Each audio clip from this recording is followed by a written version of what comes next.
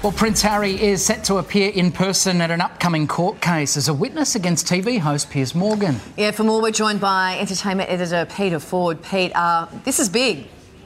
It's huge, and it could be some great theatre. So this is taking place in May, and this is a case against the Mirror newspaper group, and it is believed that Prince Harry himself will take the stand in the High Court. He'll be the first ever senior member of the royal family to actually take the stand in the High Court. So historic in itself. He is going to state his belief that from the age of 12 that he was targeted by the organisation, which for much of the time Piers ran, that involved unlawful information gathering. So basically tapping phones, accessing computers, doing all sorts of nefarious things to get information and or photographs to make for a story. And Prince Harry believes he was the victim of this from the age of 12. Now, interestingly, this does come, the case will start only 3 days after the coronation.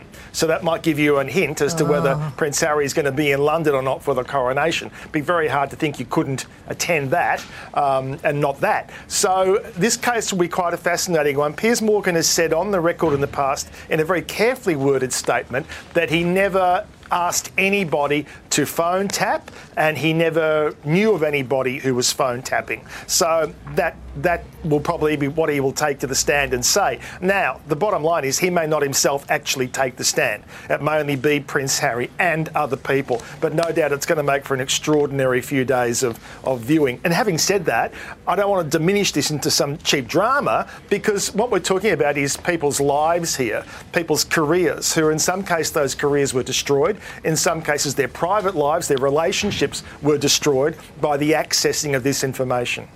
There'll be plenty of fireworks, Pete, no doubt. And in some lighter royal news, one of Harry and Meghan's famous properties is up for sale.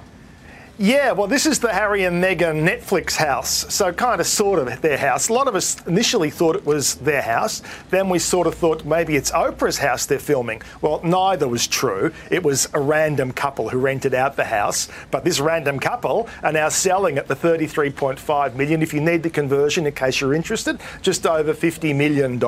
And that famous garden scene there, of course, where they shot, needless to say, it's got the gym, it's got the cinema, it's got the pool, it's got the 6 bathrooms, all of that. So if you're in the market in Montecito, lovely house up at the moment. OK, the Australian TV industry is mourning the loss of a legend this morning, Pete.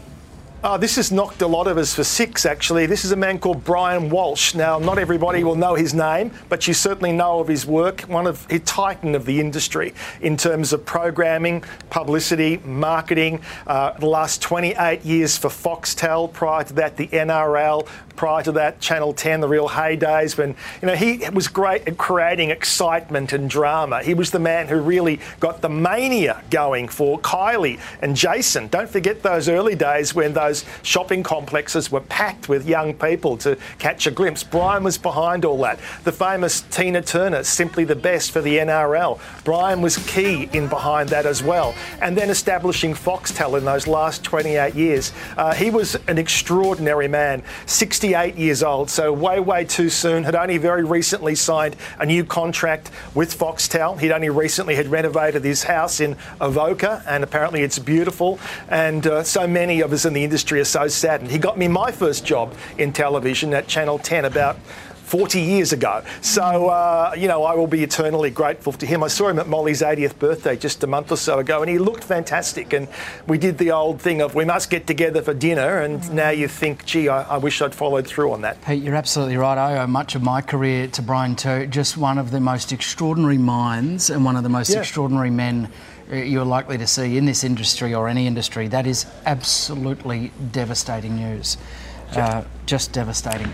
Moving on, Pete, Ben Affleck has finally opened up about that Grammys moment with his wife, Jennifer Lopez. Yeah, well, that was a big thing, of course, on the Grammys night. It became like a breakout story when we saw him looking so, bored there, and then whispering into Jen's ear, what's going on, and basically people saying he's grumpy and he wants to get out of there. Well, he's done this big interview with Hollywood Reporter, a fantastic interview, actually, very very wide-ranging, opens up about everything, including his alcoholism and how he's now trying to help other people who contact him. And he's saying, I wasn't bored, I wasn't grumpy. And what I was whispering to her was, he thought when the camera came over, when Trevor Noah came over, that they were just setting up to film. And he was saying to her, I'll get out of the shot when they start filming, and then, you know, he can sit next to you and do the comedy shtick. He didn't realise they're already live on air. So, as lesson to be learnt, you're always live. Yeah, and she apparently said to him, don't you move. Are you buying the Yes. excuse? To that effect. I am actually. You are? Yeah, I actually am. He wasn't just disinterested to be at the No, event? I reckon it looks like I'm going to get out of here, and she's like, don't you move. Okay. I am buying it.